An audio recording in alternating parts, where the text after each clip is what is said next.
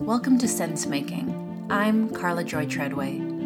I'm an integrated life and business coach, the creator of The Sovereign, and a seasoned wellness practitioner. I believe in investigating the truth. I mean the whole truth. And I bring on sense makers of all kinds who are brave enough to poke holes in commonly accepted narratives. The world is wild, my friends. And with censorship, cancel culture, and pretend uniformity of opinion, we need more sense makers who are willing to be who they authentically are, bringing their real-life stories and evidence to the table. Sense-making will challenge how you feel about a variety of topics from health, politics, spirituality, culture, and more. I want to free you from thinking that you have to go along with the narratives. But mostly, I hope you find yourself in the stories we share here, sparking the idea that, hey, I'm not so alone in my thinking, after all.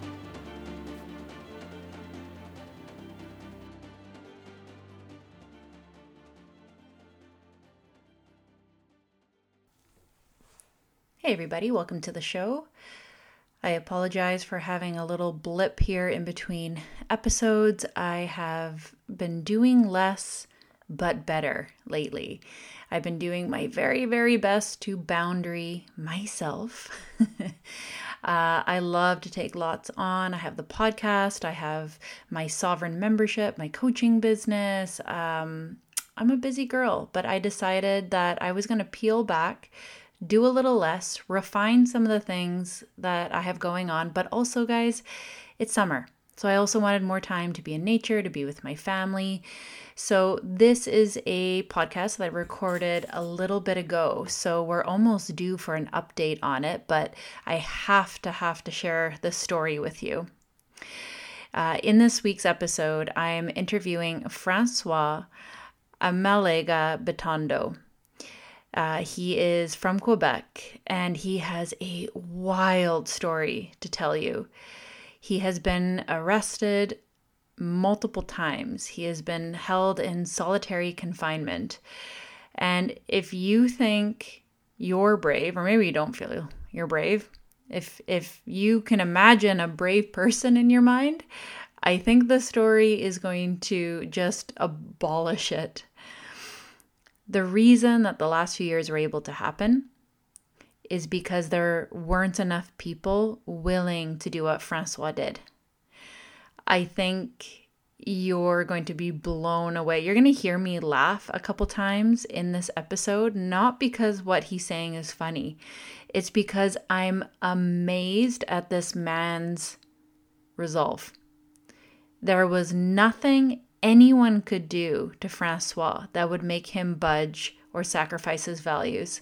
Nothing. There was not a threat in the world that would make him back down. For that reason, this episode is going to go down in history, so I can't wait to show it to you. Before we get into the show, let's address this week's sponsors, which is me. I sponsor my podcast. So this is brought to you by The Sovereign. The Sovereign is actually shifting. You're going to hear me talk about this a lot.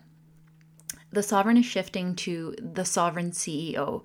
How do you become a Sovereign CEO of your life? So this is a coaching container for coaches, healers, and freedom-minded entrepreneurs who want to master their mindset and master their mission. Working with a coach one-on-one can be out of reach for a lot of people, which is exactly why I made this coaching membership. So you're getting the benefit of not one-on-one work with me, but live coaching with me each and every week, along with my specialty workshops and content creation days and things that you really need to master your mindset, master your mission, create the kind of self-discipline you need so that you can start charging forward in this world, make a difference, and make bank. Money is the most practical thing we can do right now to live sovereign and free. And I believe that you should love your work. So yes to matrix-free living. Yes to freeing yourself from the system. But can we also free ourselves from our self-sabotaging habits? from those stories that keep us stuck, from the narratives that have been holding us back because we're scared or fearful of the uncertainty of the world. The world is uncertain. There is no way around that. We can't control what's happening in our external circumstance, but we can control ourselves. Work with me in the sovereign, and you're going to feel unshakable. You're going to feel like a master of self, so that no matter what happens in the world, you know that you can pivot you and your business at any time.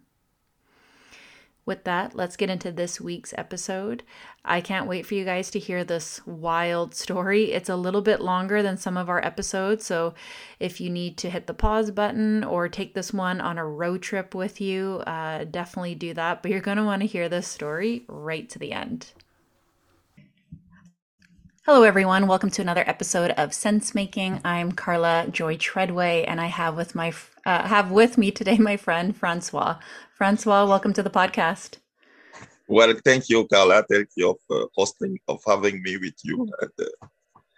And, I'm happy to be able to share my story with you and with your people. It's very nice to meet you. I got an Instagram DM one day, and it said, "You have to talk to Francois about what happened." And that was the first time that I had heard of you. And then I went to Rebel News. I saw some of the interviews. For people that don't know you, can you give us a little bit of an introduction? I am a Canadian citizen since 2017, but I was born and raised in Cameroon. It's a country in Africa. And I came here in Canada in 2012. I just want to mention that I entered Canada on the 13th of March 2012. That I precise that date because we were locked down in Quebec on the 13th of March 2020. So exactly 8 years. So I came like a permanent resident. I immigrated like a math teacher. I have been teaching mathematics in Cameroon since 2001. So I came here, and when I came in Quebec, I went back to school. I studied. I did a master because in Cameroon I had a bachelor in pure mathematics and I had a master in cheating mathematics. So when I came here, I did a master in algebra, so in pure mathematics, and then I started a PhD in maths. But I did the school part. So to do a PhD in Université de Montréal in mathematics, you have to have 5 courses. I did all the 5 courses. You have to take 3 PhD exams, and I took them successfully. And you have to write a thesis. So when I was in the process of doing the research and write the thesis, I found a work in Collège Jean de Brébeuf. It is a cégep here in Quebec. Students are between 17 to 19 years old. So I started cheating here. I always have problem with those 2 words. Okay. I started teaching there in 2016 in Collège Jean de Brébeuf. So I've been a teacher in Collège Jean de Brébeuf from there to until the 5th of February 2021, when I resigned. I'm the one who resigned, and for me it was important, even though some people don't find it very strategic, but for me it was important. But I was a permanent teacher so when I started to teach in 2016, 3 years later, I became a permanent teacher. So in the 5th of February 2021, I resigned. And that was due to COVID-19 and to all the pressure the school leaders were putting on me to submit myself and to obey the rules that I refused. And can I ask, is that something that you were normally hesitant around? Like getting vaccinated, having medical procedures, is that something that you had, like that you usually avoid? Before COVID, Yeah. Before COVID, no. Before COVID, I was somebody who was like, vaccination for me was something that is very good for me. Medical procedure, I was not having any problem with that. And even when COVID started, I was not opposing vaccination. I was opposing COVID vaccination. But it is during the process of protesting and reading about things concerning COVID that I really became an anti-vax. Today, I'm really one but at that time, I was not an anti-vax. For me, it was just like, there is no pandemic.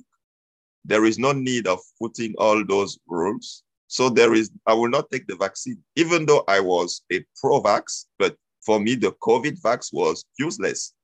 So, and for a long time, I was not even an anti-vax, even though I was doing protests. It was that for me, the COVID vax was useless one. Mm-hmm. It was not, and then also you could see when you went to the website of Pfizer that they were really saying that it has received an emergency authorization and it has not received an approbation, something like that. It has not been approved. Mm-hmm. But the reason for why I resigned at that time was not linked with the vaccine directly, because they have never mandated the vaccine in Collège Jean de Brébeuf. They never mandated, no. Mm-hmm. For me, things started earlier because on the 13th of March, 2020, they locked us down. The Prime Minister made a speech explaining us that there is a dangerous virus and we have to protect ourselves. I believed him. I believed him. I took him seriously. And for me, it was serious that we're supposed to protect ourselves. So for me, I was in that trend on the 13th of March. I was not somebody who was opposed. What happened is that I've been busy working, having classes, preparing exam and all those things. And suddenly, they told us that we have to go back to the house for 2 weeks and we will wait what will happen. And so I was having a lot of time. And not only that, they were encouraging us not to see anybody. So I was just alone like that in the house, having a lot of time and having my salary, having everything. So what the thing I started to do is that I went to YouTube, Facebook, Google, everywhere, and I was typing COVID-19, trying to know a bit more about what is going on. Mm-hmm. So that is where I discovered a French doctor. His name is Didier Raoult. I don't know if you heard about him. No. Didier Raoult has been, he has been one of the leading medical doctors speaking about hydroxychloroquine. Even Donald Trump spoke a bit about it. He was the director, because now he has stepped from that position, but he was the director of IHU, Institut Hospitalier Universitaire de Marseille en France. He's one of the top centers in the world. So when the COVID started, in February, he started testing people and giving them hydroxychloroquine. So he started saying that hydroxychloroquine cured people, is very good, so we don't need to be afraid. But for me, I was not knowing him. I discovered him in let's say after the 13th of March. So that first week from the 13th to the 20th of March, that is why I discovered him. I was having a lot of time doing research everywhere. And I saw that he was a serious professor in medicine. But what waked me up and showed me that there is something wrong is because when I saw Didier Raoult and I saw that he was a serious medical doctor, and not only that he was saying that with hydroxychloroquine, everything is good. We have to stop being afraid. But I was surprised that since February, all the journalists and all the media in France were bashing him, were saying that he's a bad guy, all those things. So I said that there is a problem here. How can somebody who is a serious scientist, a renowned one, speak about something concerning his field? They don't give him the attention. They are just saying every bad things concerning him. Things like he's a misogynist, he's speaking harsh to children, things like that. That does not even concern. So at that time, I was asleep for about a week. So when I discovered it, I started listening to the press conference with different eyes. So I could realize the contradiction in the measure. I could realize that is something that was very, very striking. When they were speaking, they were saying that it is a novel virus. We don't know many things about it. But when you don't know something very well, it is normally accompanied with humility and with, because you don't know something very well, you don't have a sense of authority. But the surprising thing was that in one part, you have people who say that it is a novel virus, we are learning things every day, and we are building the plane while the plane is flying. That was one of the things they were using.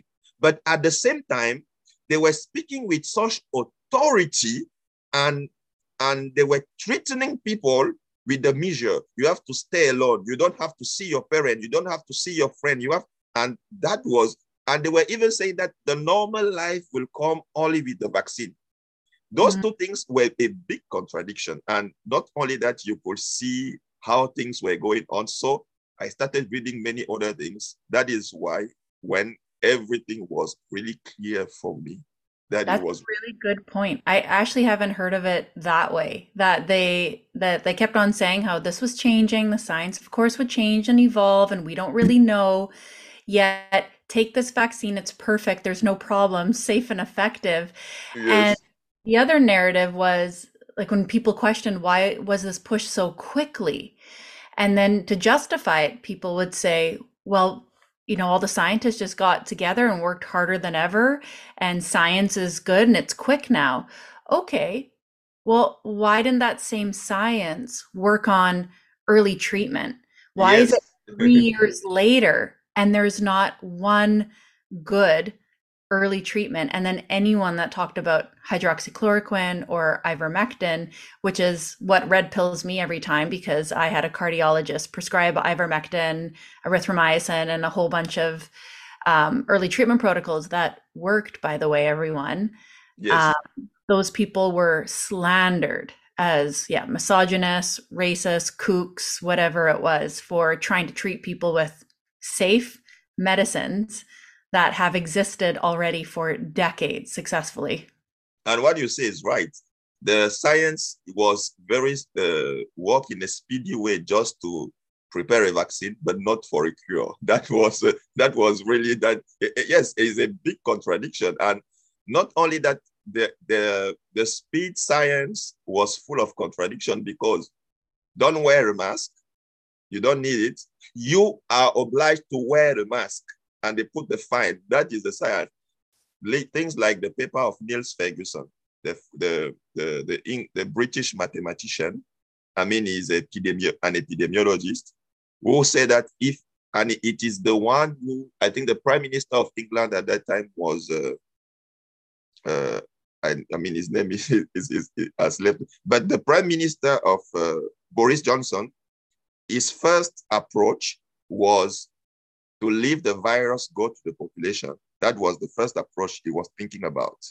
Because at that time, from the news that was coming from China, they were saying that it is a virus that is dangerous for whole and sick people, and that 80% of the population does not have a problem. So Boris Johnson decided that he will leave the virus go all around because many people will not suffer from it and people will get herd immunity. But that mathematician, Niels Ferguson, wrote a paper. And in that paper, he said that if they don't lock down, England will have 500,000 of deaths.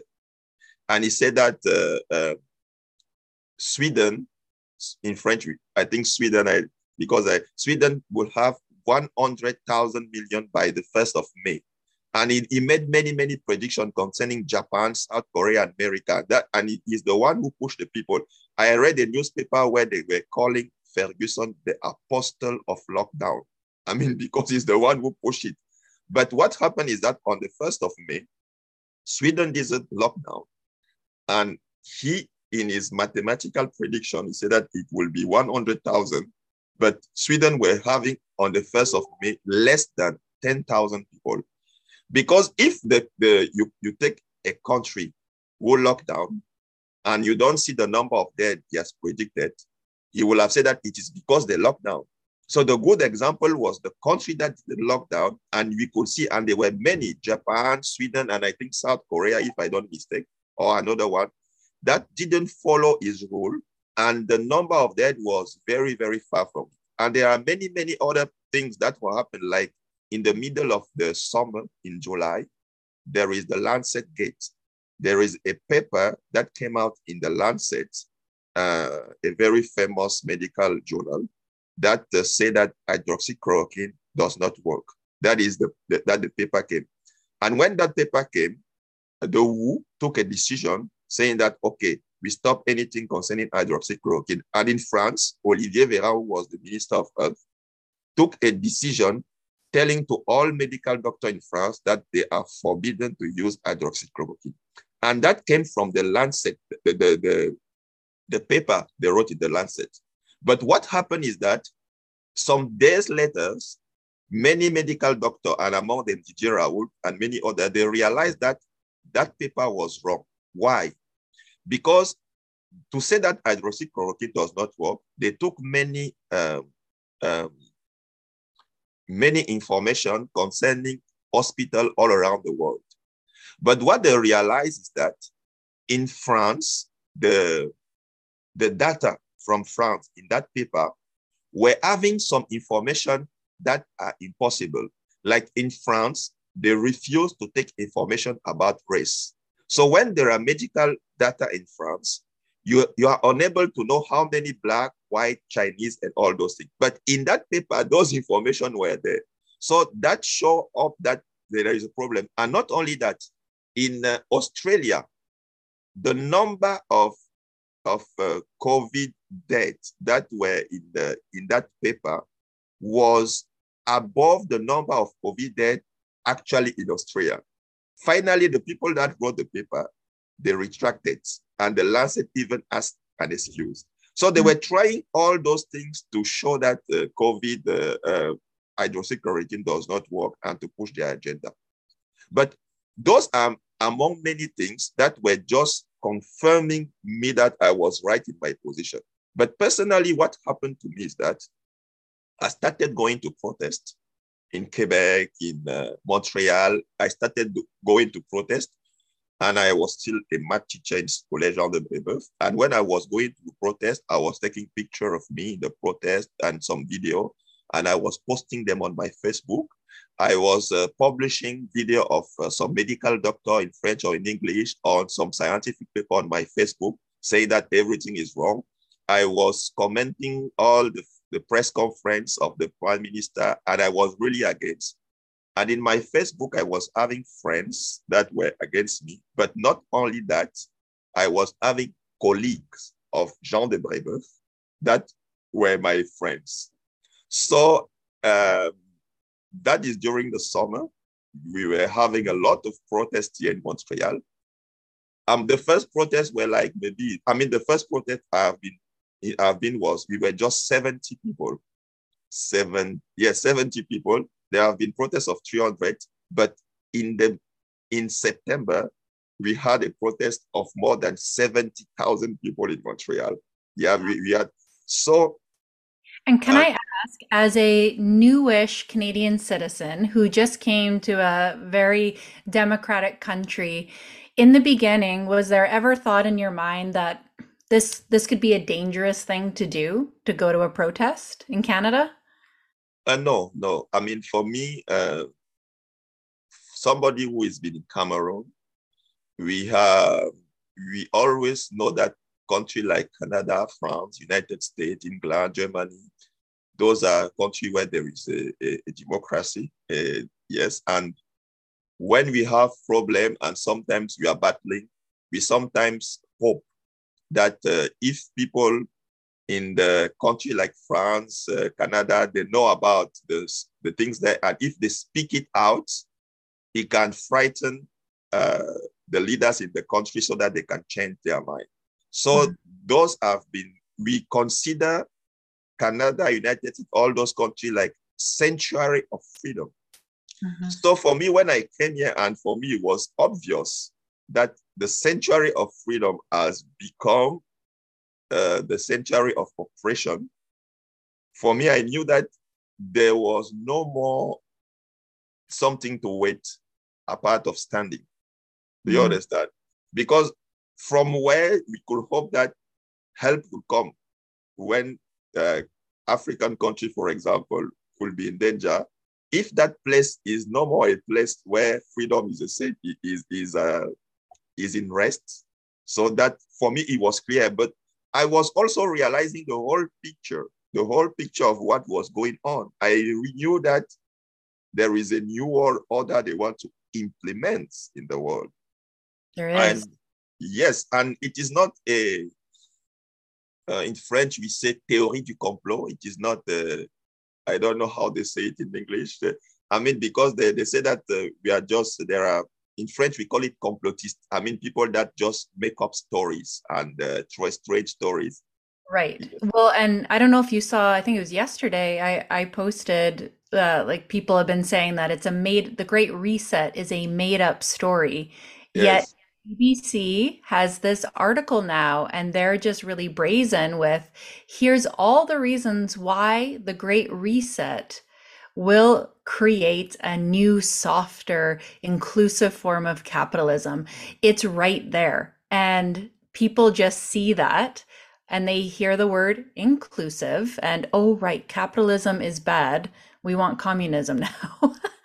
But it's right in your face now. I mean, it's always been in your face. But when you have CBC now starting to spin propaganda to show us how great the Great Reset will be, we're in scary times, yet people still point fingers and say that you're making up stories.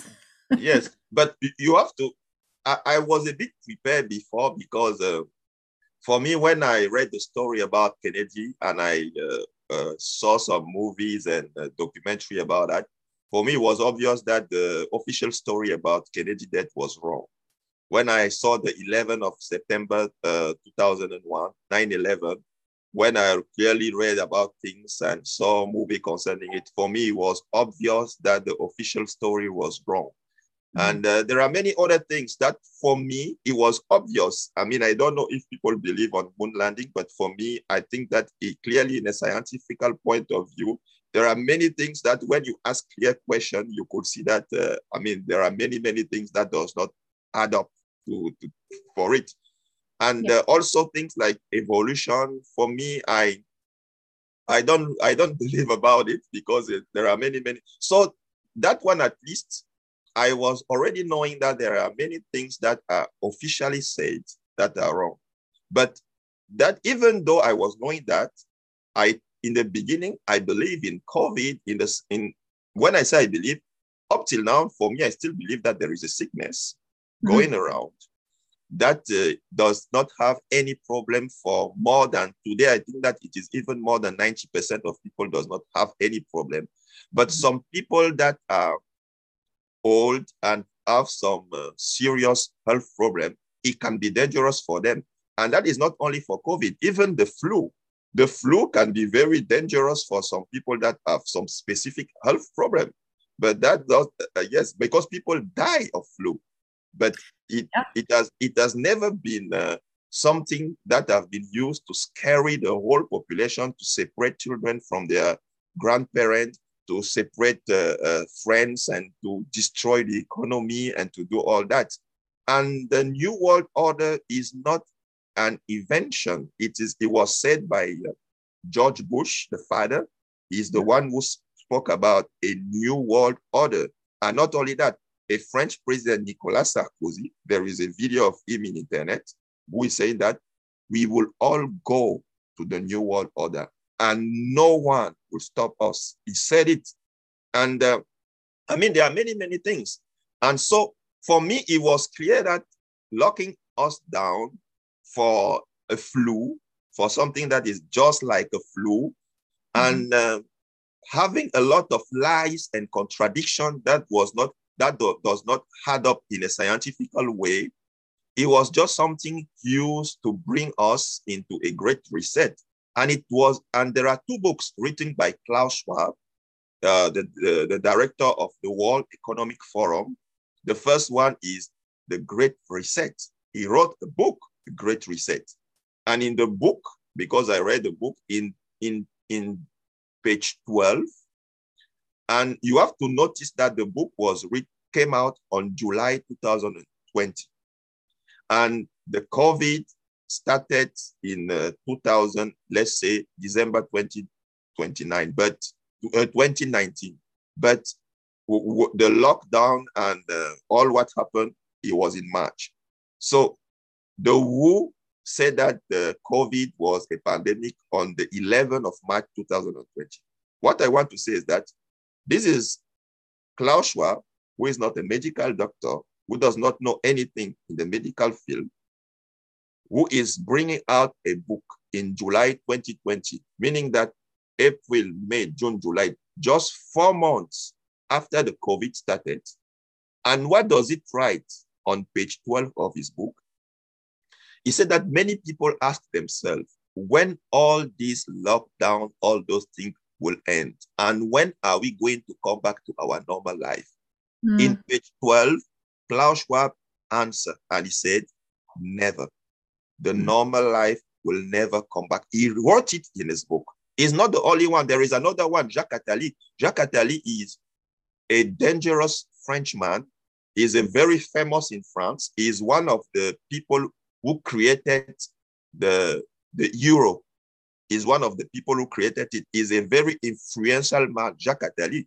Jacques Attali, in a video, during that time, he had an interview with a journalist. He was in his house, and he said that people must forget about the normal life. He will not come back again. That is what he said. And he was not the only one.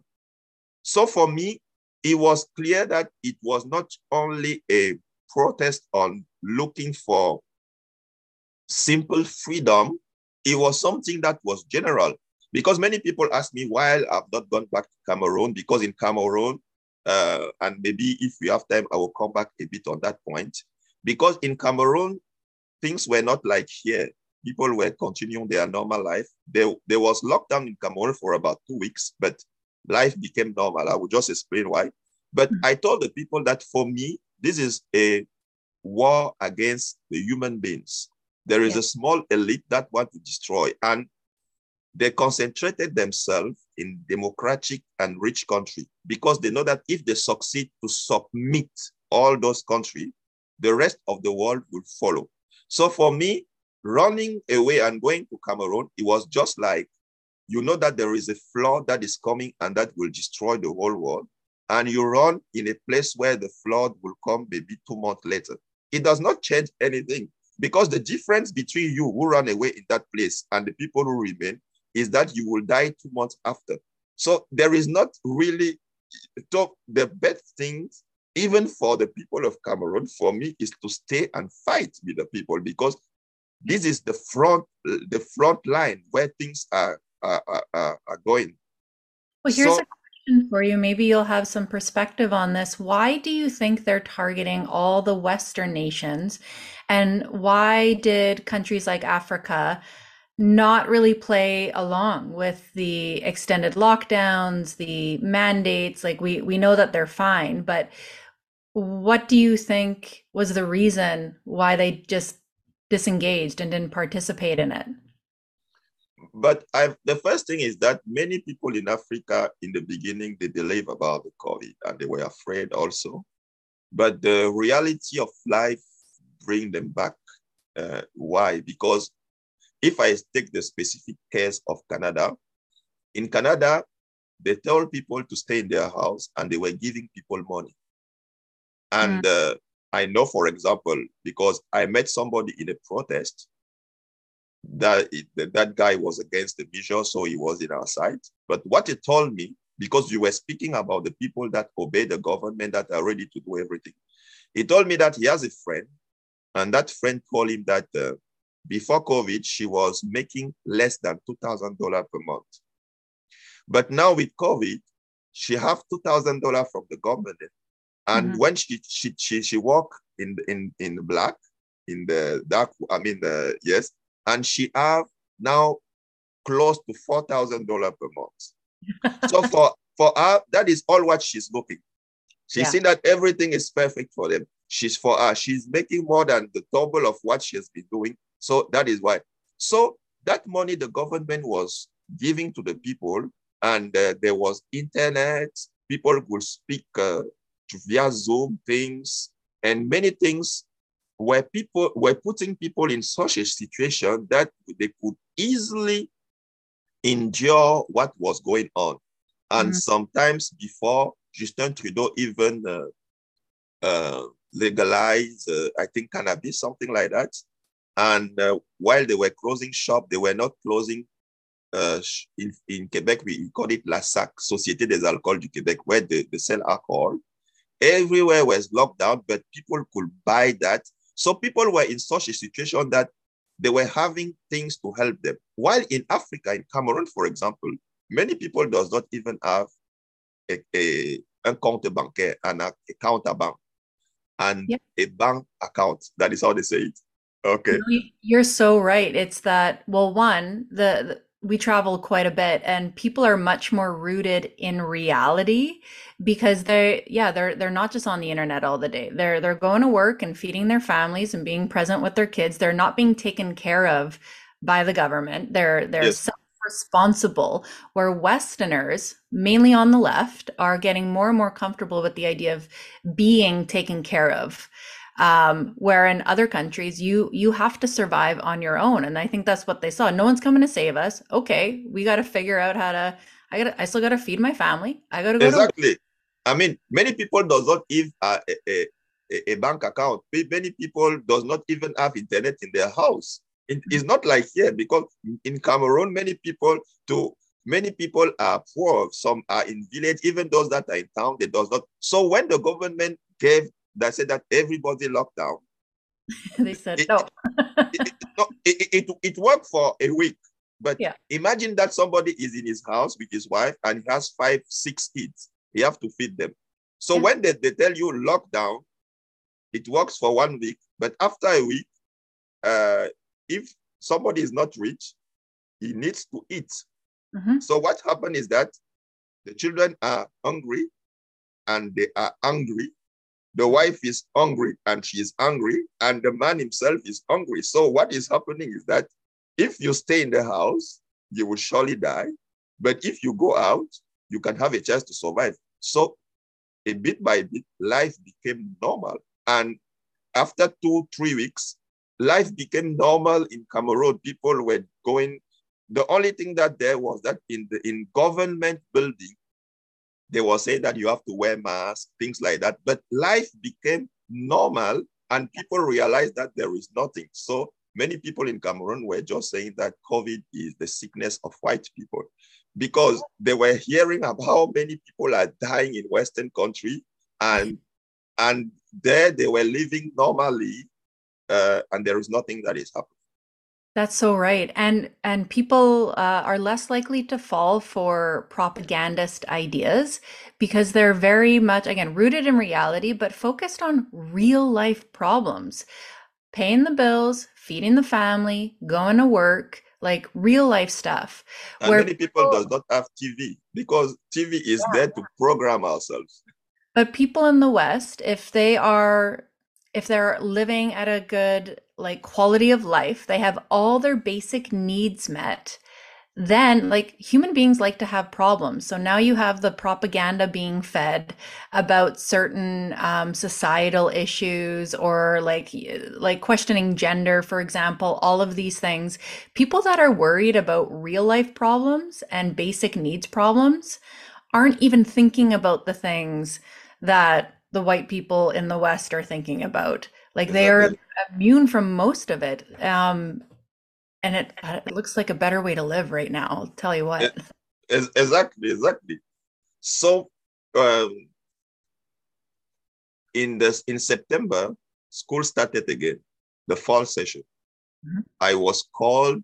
Uh, we did almost everything online, Mhm. and because when the lock us down in March, it was the winter session. So we finished the session online and we did the summer session online.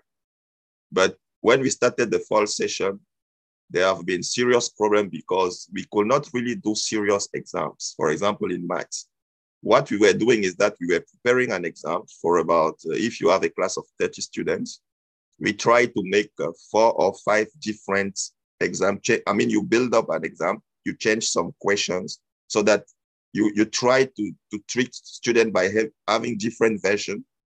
That way, why we're trying. But what was happening is that many of the students were in their room doing the exams. We were asking them to put on the video so that we can watch them. But for example, me, I'm just seeing what you decide me to see. You are seeing what I'm deciding to see. You don't know if there is something close to me doing my exam for me. Or even worse, that somebody can even be in his house, do the exam and send me the picture. You understand? So, the people of Jean de Brebeuf, they succeeded to have 2 exam sessions physically in school. 2 exam sessions in school physically. So there was a midterm exams where we were respecting COVID rules, absurd COVID rule. Just like before going into the exam room, students were waiting into a small room where they were tied. So the teacher, so I collect the students, I bring them to the main room. Now in the road, I ask them to be 2 meters apart. While in the room where I go to take them, they were tied together. Before entering the room, you cut the paper, you put the how the spray to clean up. Yep. Yes. So I make them to enter one after the other. While the same student were, so we are having 2 sessions, one in the mid one, the other one was in December. But what happened is that for the classes, it was online. But in the month of September, because at that time I was having 3 classes during that session, 3 different groups. One of the groups, we were having, I think, 4 hours, and 2 hours was physically, 2 hours was online. But it stayed only for September. Because in October, in Quebec, we started what we call Défi 28 jours, 28 days challenge to break the curve of COVID. Because they said that in that time, the COVID, so they said that for 28 days, let everybody stay in his house. So all the physical classes were closed, but those 28 days, they stayed for hundreds of days. They stayed for a lot of until May 2021. Wow. But I want to precise 2 things. The mask mandate started in Quebec on the 18th of July 2020. That is where the mask mandate started. And the fine was $1,500 if you don't wear a mask. Wow. Yes. And for a shop, if somebody is in the shop without a mask, and if the guy owning the shop does not take care of that, the shop will have $6,000 of fine. But for somebody in person, it was $1,000. For me, I collected those fines, and today I have more than $98,000 of fine. So my only regret is that I didn't reach 100,000 because I would have been happy. But what I want to say is that I will never pay them. Never. I'm waiting even that day because normally since the 13th of May, they are supposed to arrest me because they have condemned me for $69,000 fine. And they say that I have to pay. If I don't have to pay, I can have 817 hours of work, community work. I refuse. And I said that if not, they would arrest me. And since the 13th of May, they are supposed to arrest me. And now I'm waiting. I said that I will never, never, never help them to close the crime. So I want them to come and arrest me because that will show that COVID is not finished. If they can arrest somebody today because he has not done it. If they come in right now, this is going to be a very exciting podcast. No, exactly. We will see it. We will see it in direct. Okay, yes. So what happened is that I took a picture of myself in the end of September in the metro without a mask. I was, because in the month of September, I was going to teach 2 hours in school. So one day I was going, and in the metro, you were obliged to wear a mask. So I didn't wear the mask. I took a picture and I posted it on my Facebook.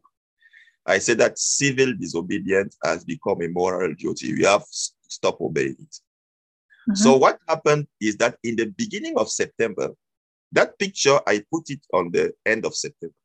But in the beginning of September, there was the woman that was the head of the math department of Collège Jean de Brébeuf.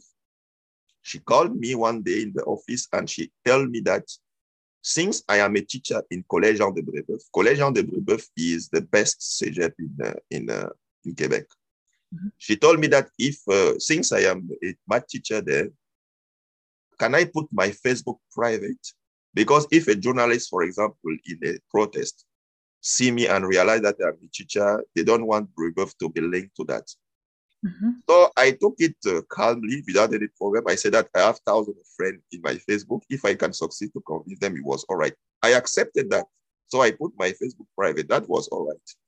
It's reasonable. Yes. In the end of September, I put my Facebook, the picture of me without a mask.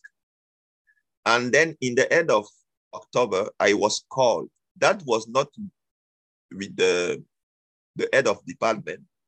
They went into a high level. He was now the director of human resources. So she called me into a meeting. It was a Teams meeting. We were 3 of us, me, her, and the president of the union of teachers. Now, in that Zoom meeting, because they called me, because even though I made my Facebook private, I continue to do exactly what I was doing. And not only that, we were having a forum of math teachers. Even in that forum, sometimes because people were posting things concerning their private life, sometimes to share with colleagues. So for me, I was also putting things even in that forum concerning COVID, showing that it was, yes. So I was now called by the director of human resources. So it means that he's just one step above the director. And she called me. We were 3 in that meeting. We were in the Zoom. And what she did is that she took her phone. She showed me the phone. And it was my picture. And she told me, do you recognize this picture? I said that, yes, I'm the one. So she took the picture of me without the mask in the metro. And she was having an angry face just to threaten me. She told me that, okay, now what you are going to do, first, you are going to remove that picture. Second, you are going to obey all the COVID rule. Third, you are going to, you must not speak against the government again. Do you understand? Okay. When she said that, I wanted that it should be very clear. I told her that I prefer to die of hunger than to go against my conscience. I said that because she threatened me. She didn't say that they will send me out of job. No. But I started to say that if she thinks that she will hold me by the work and the salary, I started to tell her clearly that I prefer to die of hunger than to have a good life while I know that I'm doing wrong things and I'm going against my conscience. No way. Mm-hmm. So when she realized it, she backed up. And that meeting didn't end for long. And she went away. The president of the unions tried to calm me down. So everything became normal. We continue, life became normal. But what happened next is that in December, we had exam in school. And there is a teacher who was my Facebook friend, who was seeing all what I was doing in the Facebook and who is for all what the government is saying. So we were having exams, and in each class there is a teacher that is controlling the exams. But there is a teacher who controls a corridor. I mean, you are like in charge of many classes, but you don't have the right to enter into the class, but you are just outside watching outside. So me on that day, I was outside watching. And it can happen that maybe a teacher wants to go to the toilet. He can ask you to replace him just for that time. Things like that. You are just, so while I was walking around, I was having the mask on my chin, just like that on the chin. So the students were there and he was standing on the door, making the student to enter. He was in the, so when he saw me in front of the student, he pointed me the finger. I said, the mask is on the nose. Put it on the nose. So he spoke to me like that. So, I mean, there were students and I didn't want to create a situation. I put the mask on the nose, I crossed, and I put down the mask. Just because I didn't, because students were there. Yeah. So, but he knew that I would put down the mask. So I was going and coming. When I was coming back, he was still on the door and waiting for me. And he said, the mask on the nose. I told him that, take care of your class. I'm taking care of the corridor. It's good like that. So he came with his phone, trying to take the picture of me without the. So I just, because he was a bit shorter than me. So I put my hand like that so that, but he was trying. When I said that he was really trying to take the picture, what I did is that I turned in front of him. So the mask was on the chin. I removed the whole mask. And I tell him that don't take a picture, take a video of me without a mask. And he was really angry. I said, no, don't go. And there was another teacher in the door said that, do you see Francois does not wear the mask? I told him that you don't need a witness. You have a video, and I would not say that you are lying. I would say that that video is authentic. So some days later, I was called again by the director of human resources and with the president of the union concerning that case. And on that day, I said that, yes, I was having the mask on my chin because those are useless rules. Finally, they gave me 3 days of suspension without salary. And everything stopped. So I did 3 days. That was in December. So, and the life became normal again. So, but what became worse was that in Quebec, they implemented a curfew. So we had a curfew from 8 p.m. to 5 a.m. in the morning. So the first day of the curfew, if I don't mistake, it was on the 9th of January. I think it was a Saturday, if I don't mistake, 2021. So there was a protest that was organized so that we can challenge the curfew. So we went in the protest, but we were not too many. We were about 20 people that were protesting. But on that day, there were many journalists. There were many policemen. So since we were just 20, the camera was filming us. So because on Sunday and on Monday and some days later, I was having many of my friends that were taking picture of their TV with me and sending me. So it was not only me, it's because since we were just 20 people, I mean, the very few protesters we were appearing in different news. And there is a journalist who asked me question, not only to me, he asked it to many protesters, and I gave him an answer. He asked me, are you not afraid of the fine? I said that I am more afraid of lies, and in French we say pensée unique, thinking one way. I'm more afraid of that than I am afraid of fine. So that one came on the news. So I came in many news at the same time. So on Monday, while we were preparing for school start for the winter session 2021, I was called again by the director of human resources with the president of the union. They suspended me for 2 weeks. And they said that now I'm no more only in social media. I've gone now to public mainstream media. So during the suspension, there were many meetings where they were asking me to back up all those things. They even made me to meet a biology teacher that is famous in our school, that he should explain me things about COVID. But that biology teacher, he ran away from the meeting. We were 3, me, the biology teacher, and the president of the union. So and away when you had the conversation with them? I've not heard what you said. Oh, they ran away, the biologist, when you had the conversation? Exactly. Because when we started, when we started the meeting, I prepared 9 points to Mhm. explain him why I don't believe that, because people have to know. I think that there is a sickness, COVID, but I don't think that we have to do all that for just something that is like flu. Mhm. But I gave him 9 points to tell him why all what the government is doing is wrong. But we Mhm. didn't even finish the first point because my first point was Ferguson article concerning the lockdown. But I mean, we had a argument. He was completely destroyed. He ran away. He ran away. I mean, he left the meeting because he was short of argument.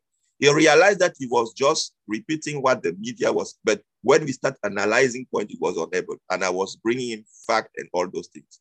That's why So they name call now. That's why the government name calls. That's why they just like to throw out conspiracy theorists, anti-vaxxer, Nazi, whatever the name is, because they have zero argument. None. what I always say is that when they call you a conspiracy theorist, it means that you are in a good way. I mean, when they start giving that name to somebody, you have to know that you are following the good path. You have to be sure of that. Yes. Yes, yes, because the media is controlled by the same group, the small elites that want to establish everything. So what they give you that name, it means that you are going into the good direction. I posted even there. It is because when you start thinking by yourself and analyzing every situation. Yep. That's right. So, so what came finally after the 2 weeks, I received my salary and I was surprised. I told them that you suspended me. How do I have my salary? If you suspend me and give me my salary, it's very good. You're encouraging me even. So they took back the salary, but they gave me back my classes. Okay. And I taught again for about a week. And what happened is that when I was among the classes, because at that time I was having two classes, one class was differential calculus, another one was statistics. And in the statistic classes, when I was giving examples, we were going to ENSPQ, it is National Institute of Public Health, something like that here in Quebec. So I was going to take example there with students, I was asking them questions. For example, I take the number of deaths, proportion in the population, all those things, and we were commenting. That is where I was taking my example. But what happened is that after a week about taking back my classes, the director of human resource called me one day. She said that my Facebook is not private. I told her that no, my Facebook is private. She said that she can see my Facebook. She's not my Facebook friend, but she can see my Facebook. But normally when your Facebook is private, somebody who is not your friend cannot see. I told her that no, my Facebook is private. It's only that there are some posts that I've been doing, some video I've been posting, and some of my friends were saying that they cannot share. So when I post something and they want to share, because when your Facebook is private. So what I was doing is that when my friends were writing me, Francois, we cannot share, I was going to that post and I was making that post public. Mm-hmm. So I told her that my Facebook is private, but there are some things that are public. She told me that no, you have to do everything private. I said that no, I've already made a lot of deal. Mm-hmm. Those posts that are public will remain public. My Facebook is in general private. So she realized that she called another meeting. But on that meeting, it was on the 5th of February. She was not the one. Now that was the director of Rebirth. So when I entered with the Zoom meeting, we were just two of us. And he told me to close my Facebook. I told him that no way. It's impossible. I will not close my Facebook. He said that no, he don't want to argue because he realized that he does not have any argument. I told him that I'm really disappointed because they are afraid of their work, of their job. And that is, I didn't want them to manufacture everything because my professional record and teaching record. Everything was perfect, like my academic one. So I wrote them a letter of resignation, and I gave them on that day. And I decided that, okay, I'm going now without any restriction. But the curfew was still implemented in Quebec. Mm-hmm. Before that, I think on the 26th of January, I went into a police station maybe at 10 p.m. because the curfew started at 8 p.m. So because normally in some quarters you could walk even during the curfew, but you don't see the police just because the police is not everywhere.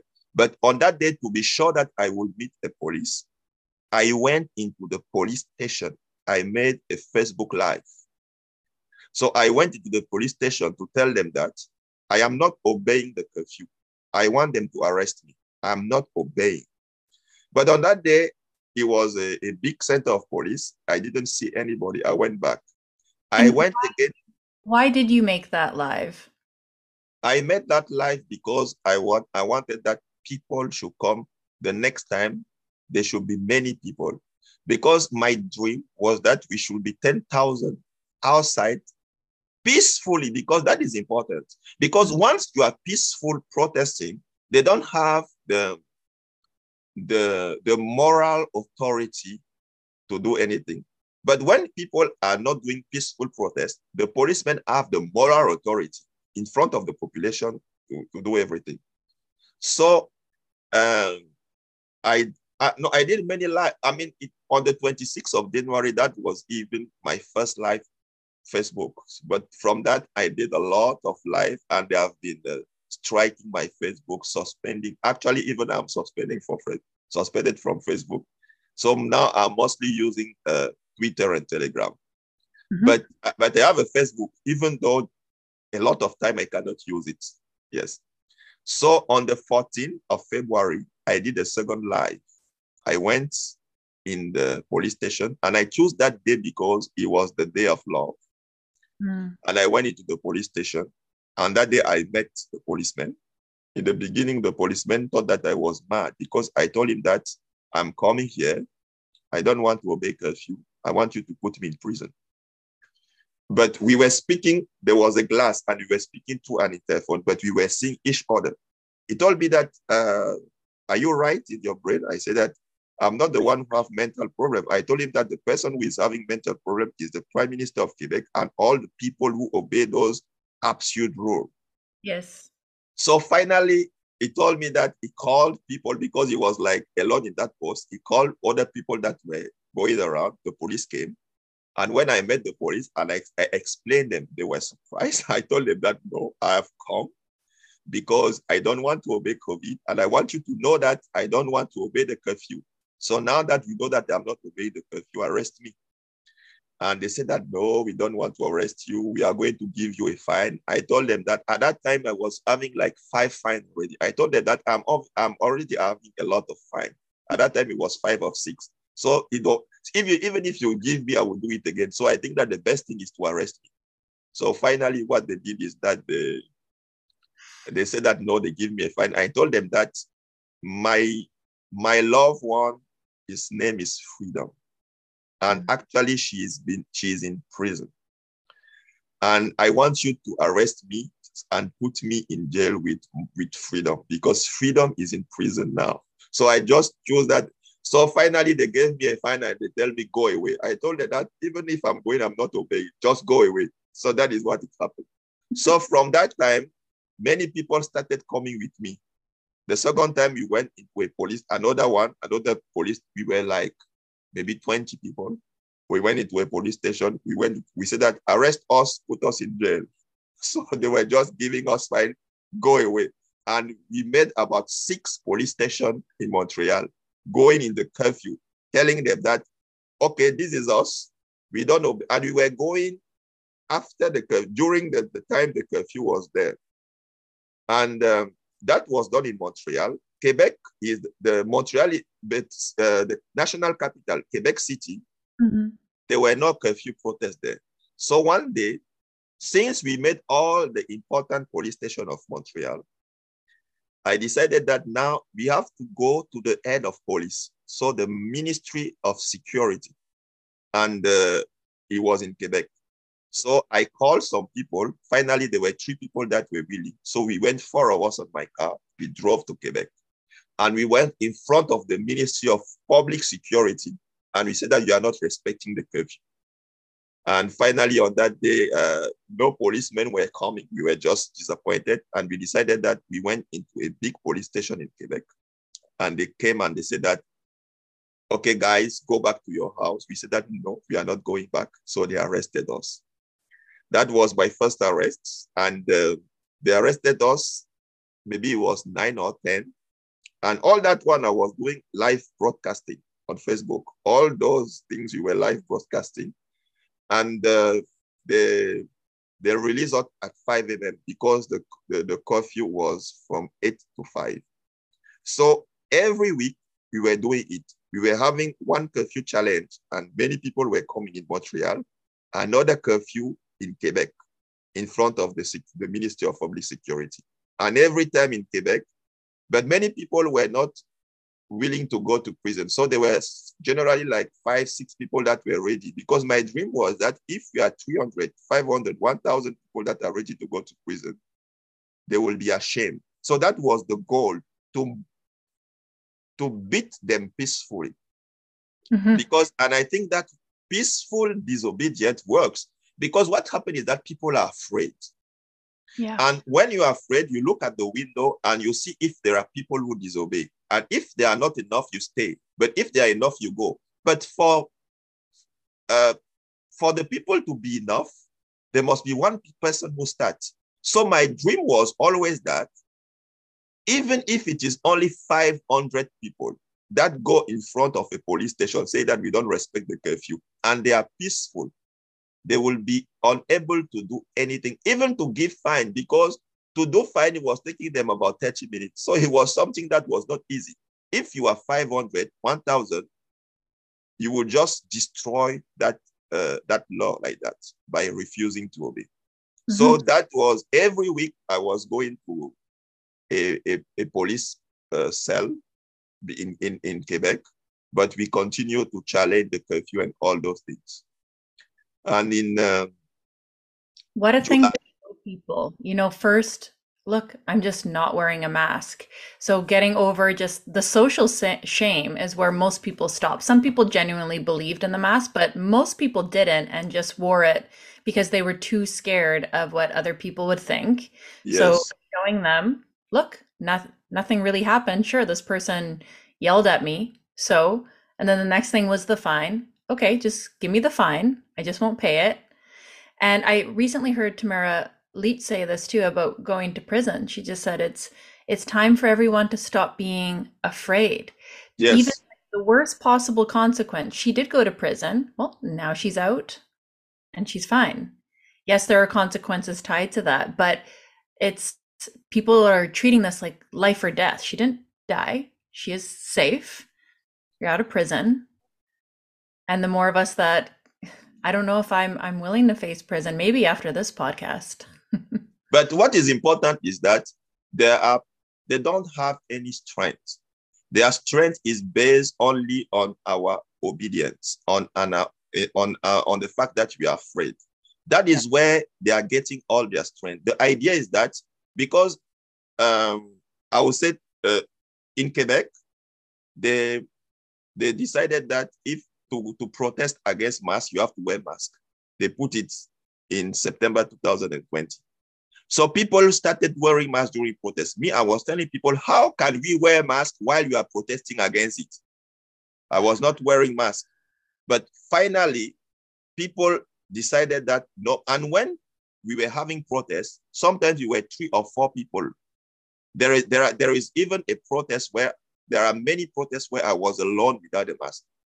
And the police were just coming to me, they arrest me. But a time came where people said that it's finished. Yeah. And when people decided not to wear masks, the police were seeing 10,000 people marching.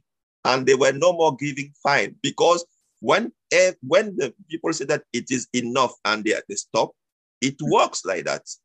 And when you do a disobedience peacefully and the majority, that is what is happening. So from before July 2021, I've never gone to a prison. I was arrested and put in a police cell for a night. The first time I went into prison, it was in the end of July 2021 because we organized in a protest in Joliet. We went into a Canadian Tire without masks. We were about 23 people. So we entered, they called the police. I was doing all that live broadcasting. All those live are on my Facebook.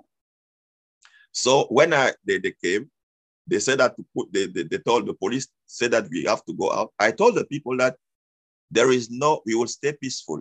Everybody, let's go out. But you will just wait because the police will go. When the police will go, we will enter again because I've done it many times.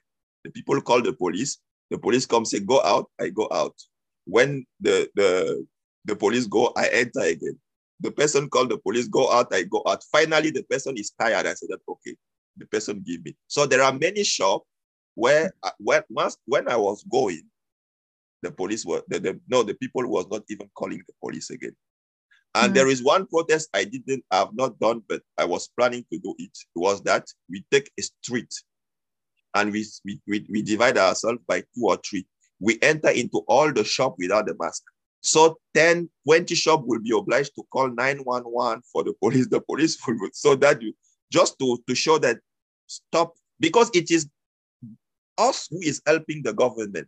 The person who is calling the police is not working in the government, but is the one helping the government to implement things. Yeah. So on that day, they arrested me in that Canadian Tire because they realized that I was and they gave me a condition not to come back to that Canadian Tire again.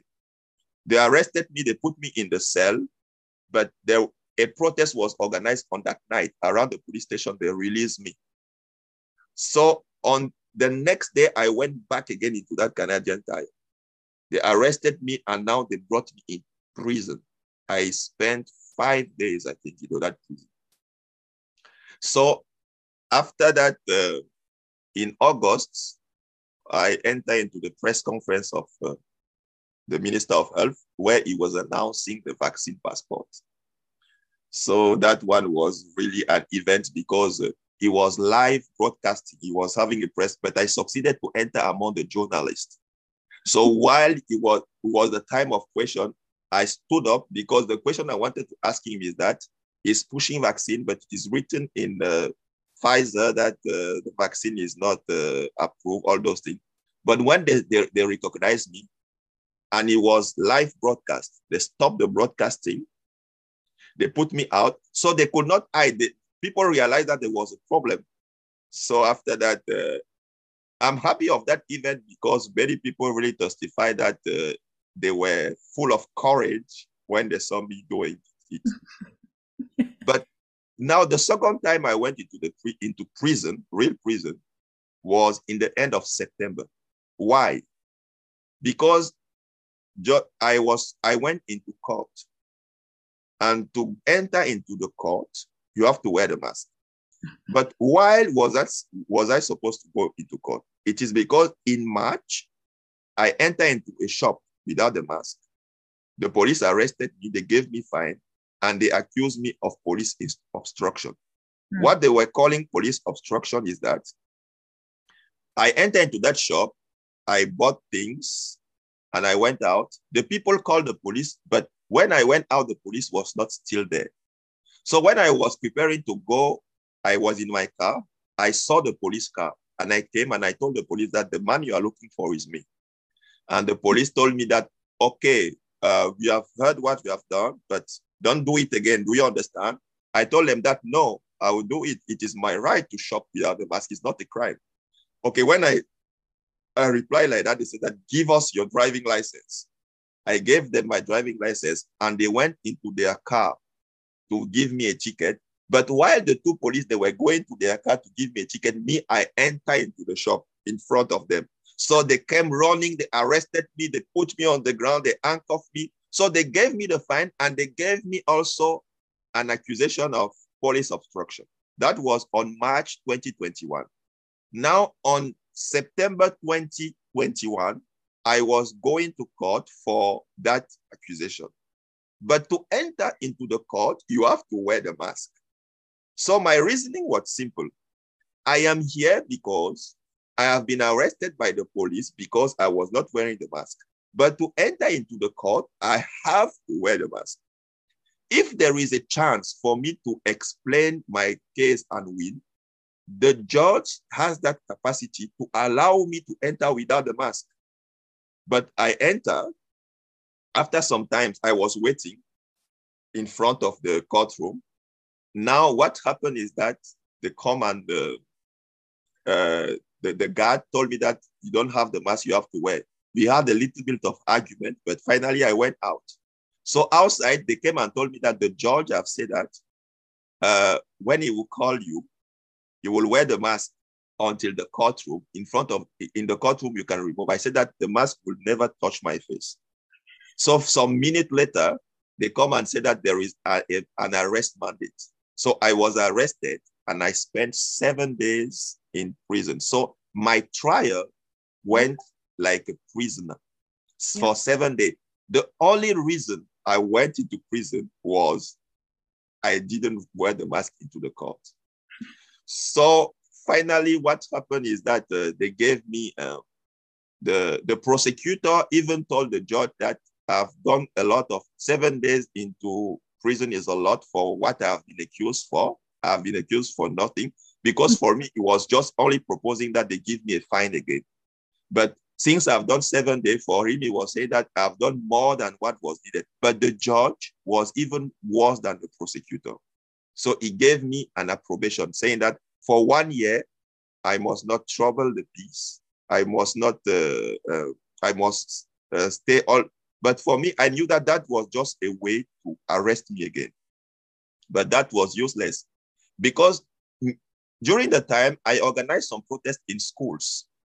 I was going in front of schools with documents given to students because they were bringing vaccination in schools. Mm-hmm. So the government in Quebec put a law, say that you must not have a protest 50 meters from a school. And they put it because I was going into school and into hospitals. There were protests in front of hospitals. So they put that law for that. But if we organize protests in front of hospitals, we continue to do it.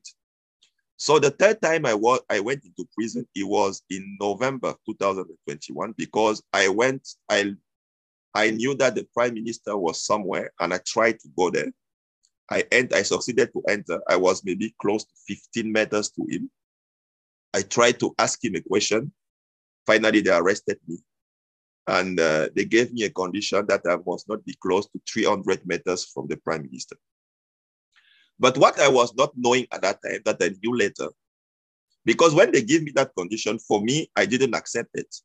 But what I was not knowing is that even if you don't sign, once they give you a paper with condition and they release you, once you take the paper, you have accepted the condition. Mm.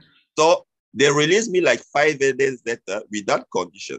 For me, I didn't accept, but I was not knowing that taking the paper, he was accepting it.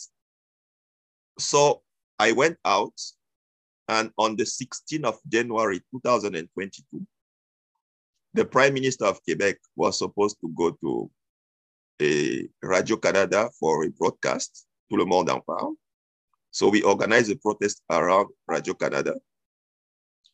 And the police, they arrested me. They said that I've breached my condition of not being in 300 meters.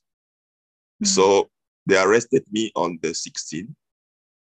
On the 17th, they brought me to prison. The 16th, I was just in the police station. And they wanted to release me with conditions, say that now I have to obey that condition. I have to obey the law, la loi sur la santé publique, public law. And they gave me conditions, and they wanted to release me so that I should wait my court outside. I told them that no way. Now I know that because I cannot go out and be in prison in my house, because I told them that is the same thing. So I said that I am not going out. And I even told to the judge, one of the judge, that because I was having 4 different cases in 4 different cities all that was for protest. So they arrested me, and my court date was, they arrested me on the 16th of January. The first court date was on the 2nd of March. Another one was like in April. Another one, yes, there was 2 dates on March. No, 2 dates on March, 2 on April. So now they wanted to give me condition to go and wait in the house for the, I said that no way, nothing. So I stay in prison because I said that I prefer to be in a real prison than to go to be prisoner in my house, because if you release me, the first thing I will do is to go to protest again. Yeah. So finally, I stay in prison for 3 months and Wow. 3 weeks. I refused, and they finally released me without condition. So what you have to know is that during that time, there is my first court was concerning what they call the bridge that I was 300 meters from the prime minister. But me, I denied. I said that I was there before the prime minister. So he's the one who breached the condition, not me. So finally, they released me. No, not they released me but I won that case on the 2nd of March. I won it. Mm-hmm. I won another case in Shawinigan also.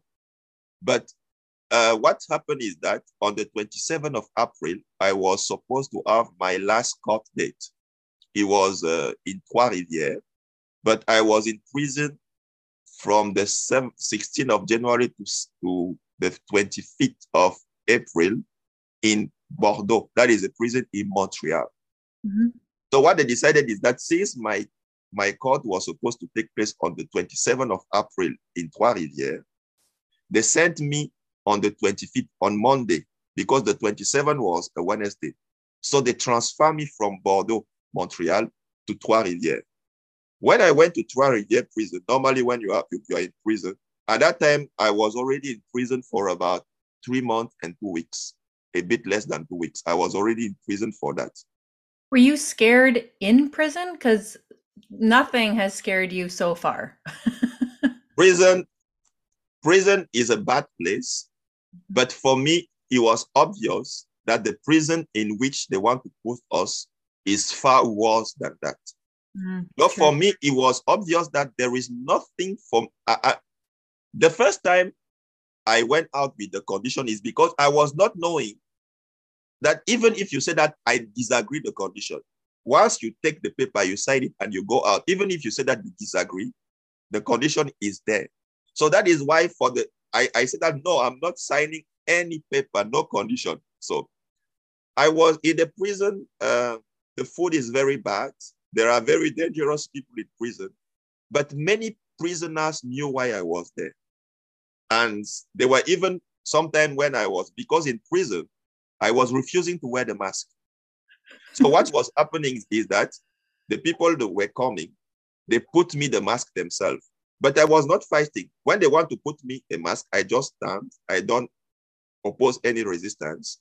But when he put the mask, when he turned his back, I just removed the mask. So what they were doing is that they were putting me handcuffed in the back and they were putting me the mask. And in prison, generally, inside the prison, when somebody is handcuffed, generally it means that he's a very dangerous guy. So that is what... So other people left you alone. They thought you were dangerous, but really? No. Many people, they knew that I was there, not because I was dangerous, but many prisoners, they were with me. Yeah. Yes, awesome. Many prisoners were with me. So they knew why I was there. They really knew. So there is only one guy. He was coming from British Columbia, and he came to Montreal, and he was in prison. He was not knowing me there, and so one day when he saw me, he thought me that I was a very dangerous guy. So he came close to me to try to know me a bit, but he realized that I was there because of COVID. He was a bit disappointed, even though he respected me, because he thought that I was more like, because in prison they try to be in groups.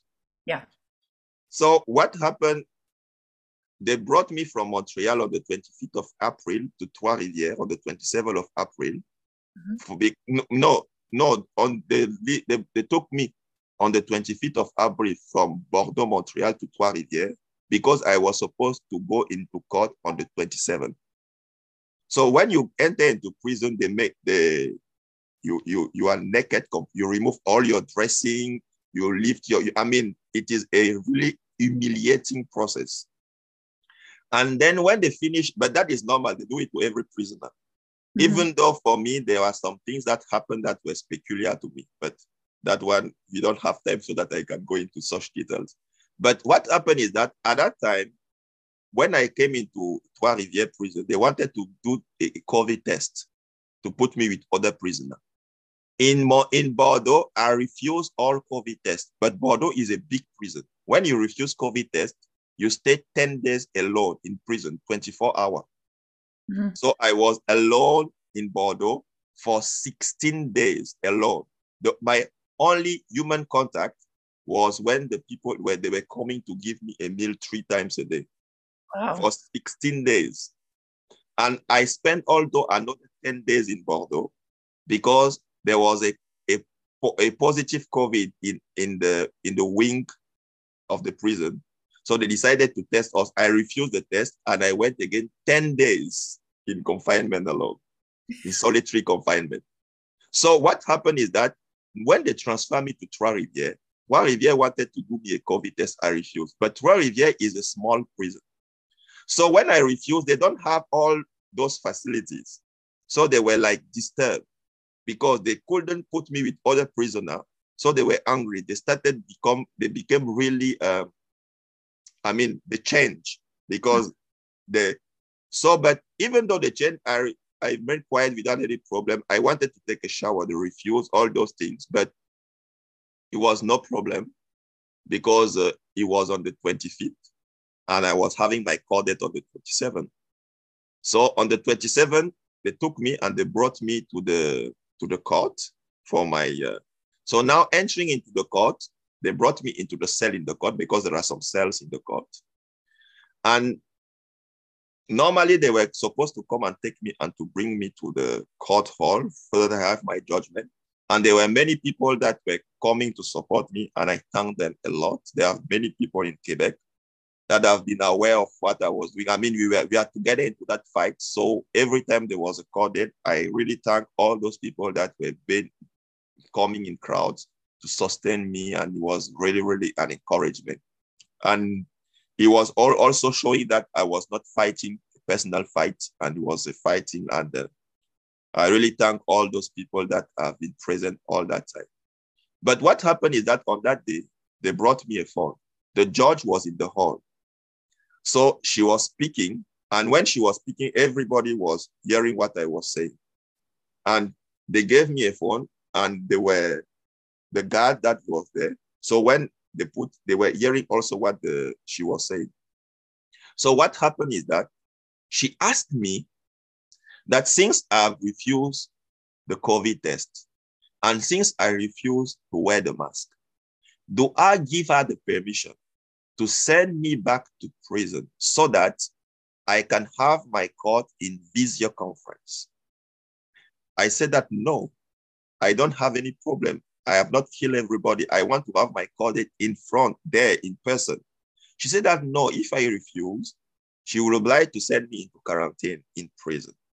So I asked her, okay, you are telling me that if I don't give you the permission to send me back into prison, to have my court in video conference, if I don't accept it, you will give the order that they bring me back to prison for 10 days.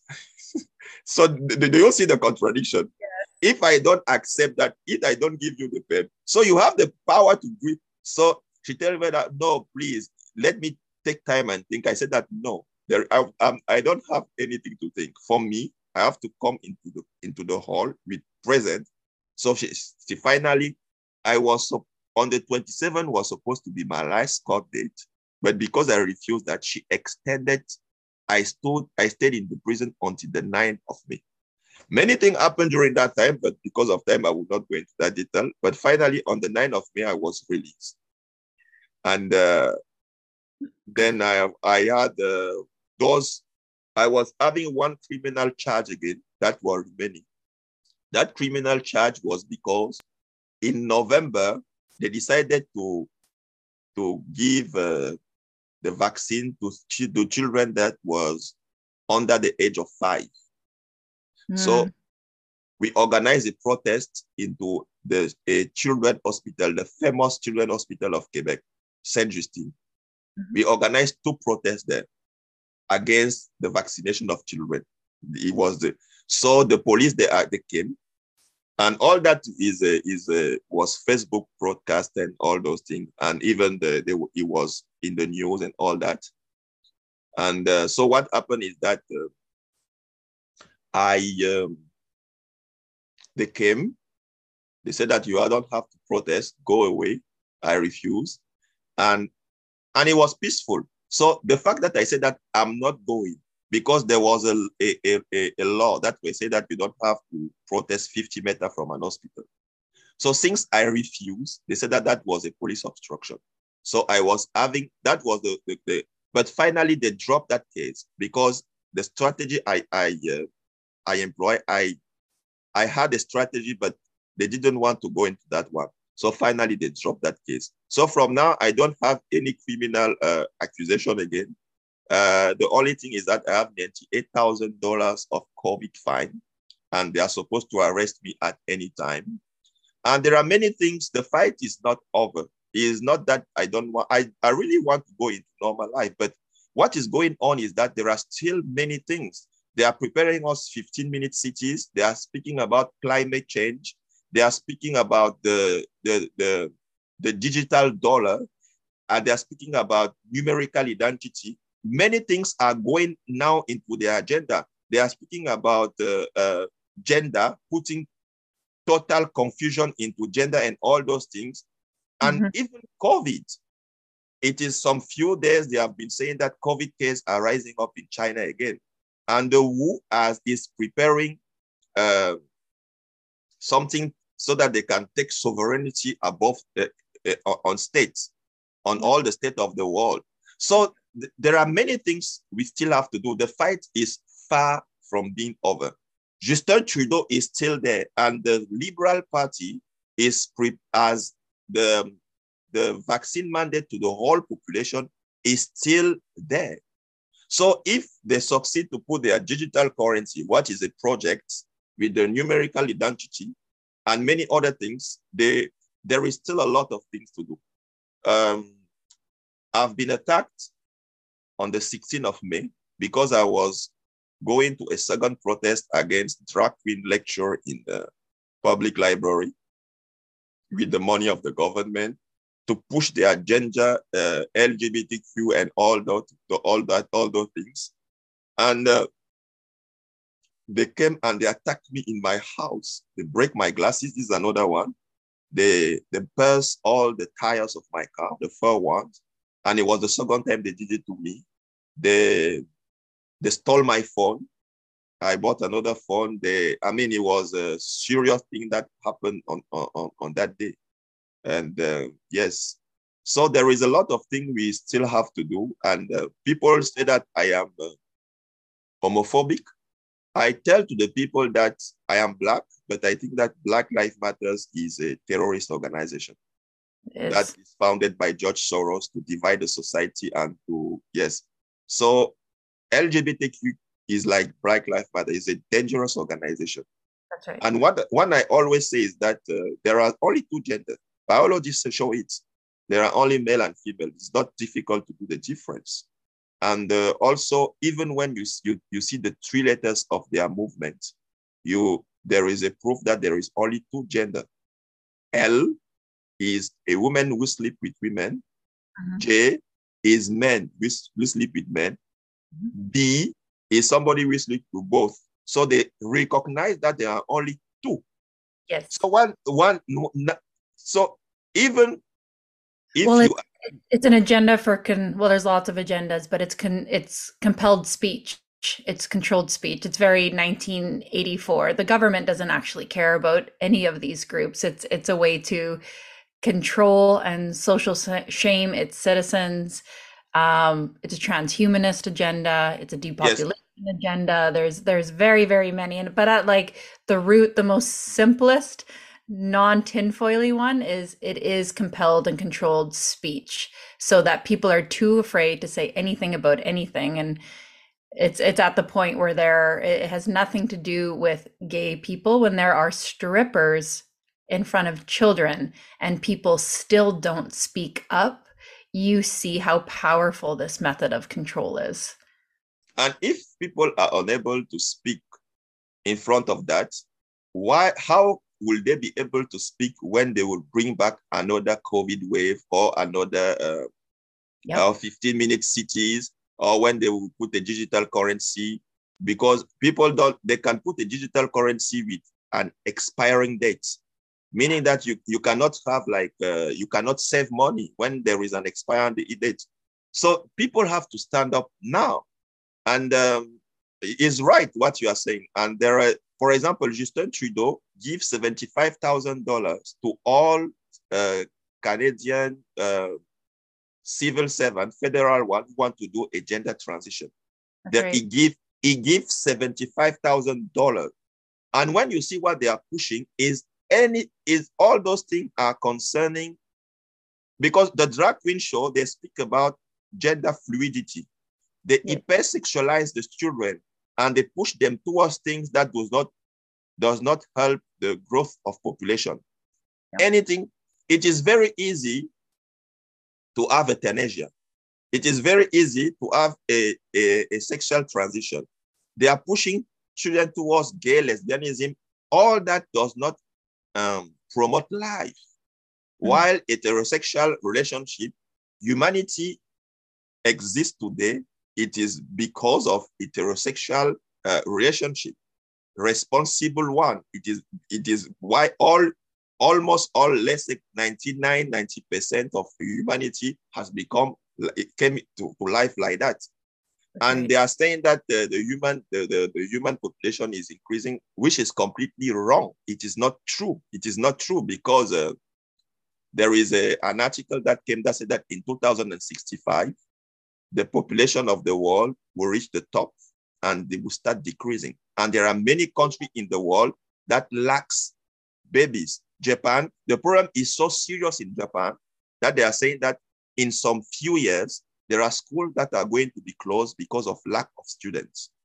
People are, and they are making some des applications, some things like Facebook, things like that, to make people to meet and to have baby, because there are lacking baby. But what the government are promoting, not promoting that, they are only promoting things to gender transition, which are irreversible. Yes. And destroying the society with that and silencing. So for me, all those things, we have to stand up and we have to fight those things very seriously.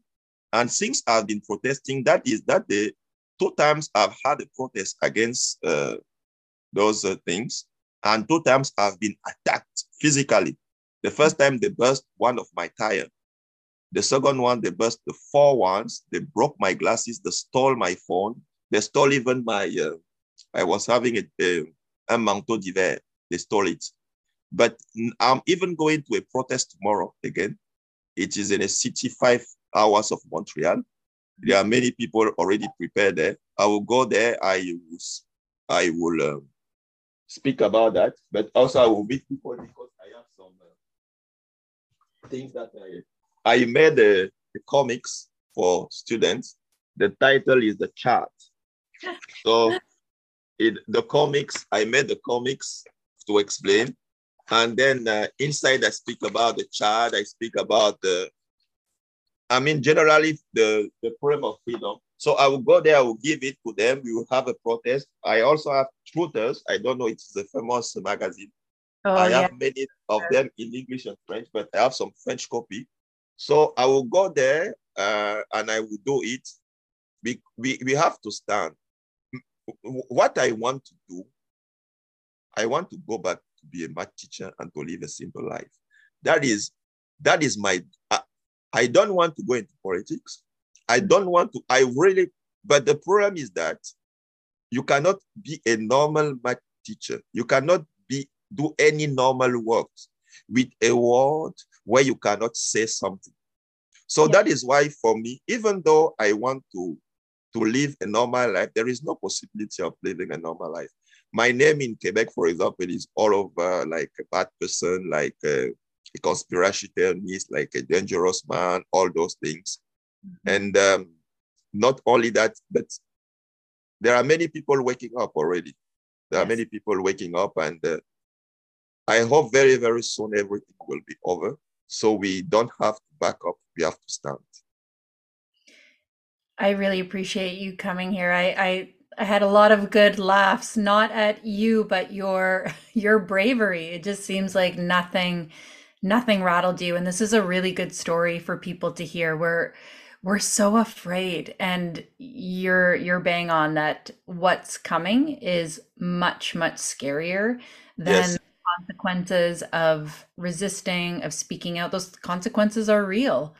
But you're right. We all need to be doing this now, and I felt the same. And when I started speaking out, people said, "Well, aren't you worried about your job? Aren't you worried about your friends?" And I said, "Well, none of that matters. None of that will exist in the future, anyways, if yes, this thing passes."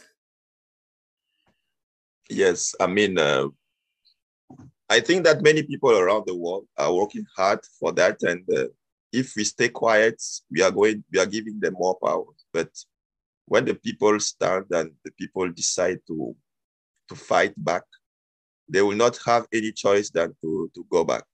So I'm more afraid of what they want to do Mhm. with their new world order that they can do to me personally. So that is very important. I remember there is a true story of a man in Germany during the Hitler period who didn't want to go to, because at the time Germany needed many people, many young men into the army. So that man was married. He was having a house and a land in a village. He was having, maybe, if I don't mistake, maybe 3 or 4 children. And he was at the age to go to military. But he and his wife, they said no, they don't want to participate in what Hitler is doing. But finally, arguing with people told him that you can go there to help, not to help Hitler, but to help in other different things.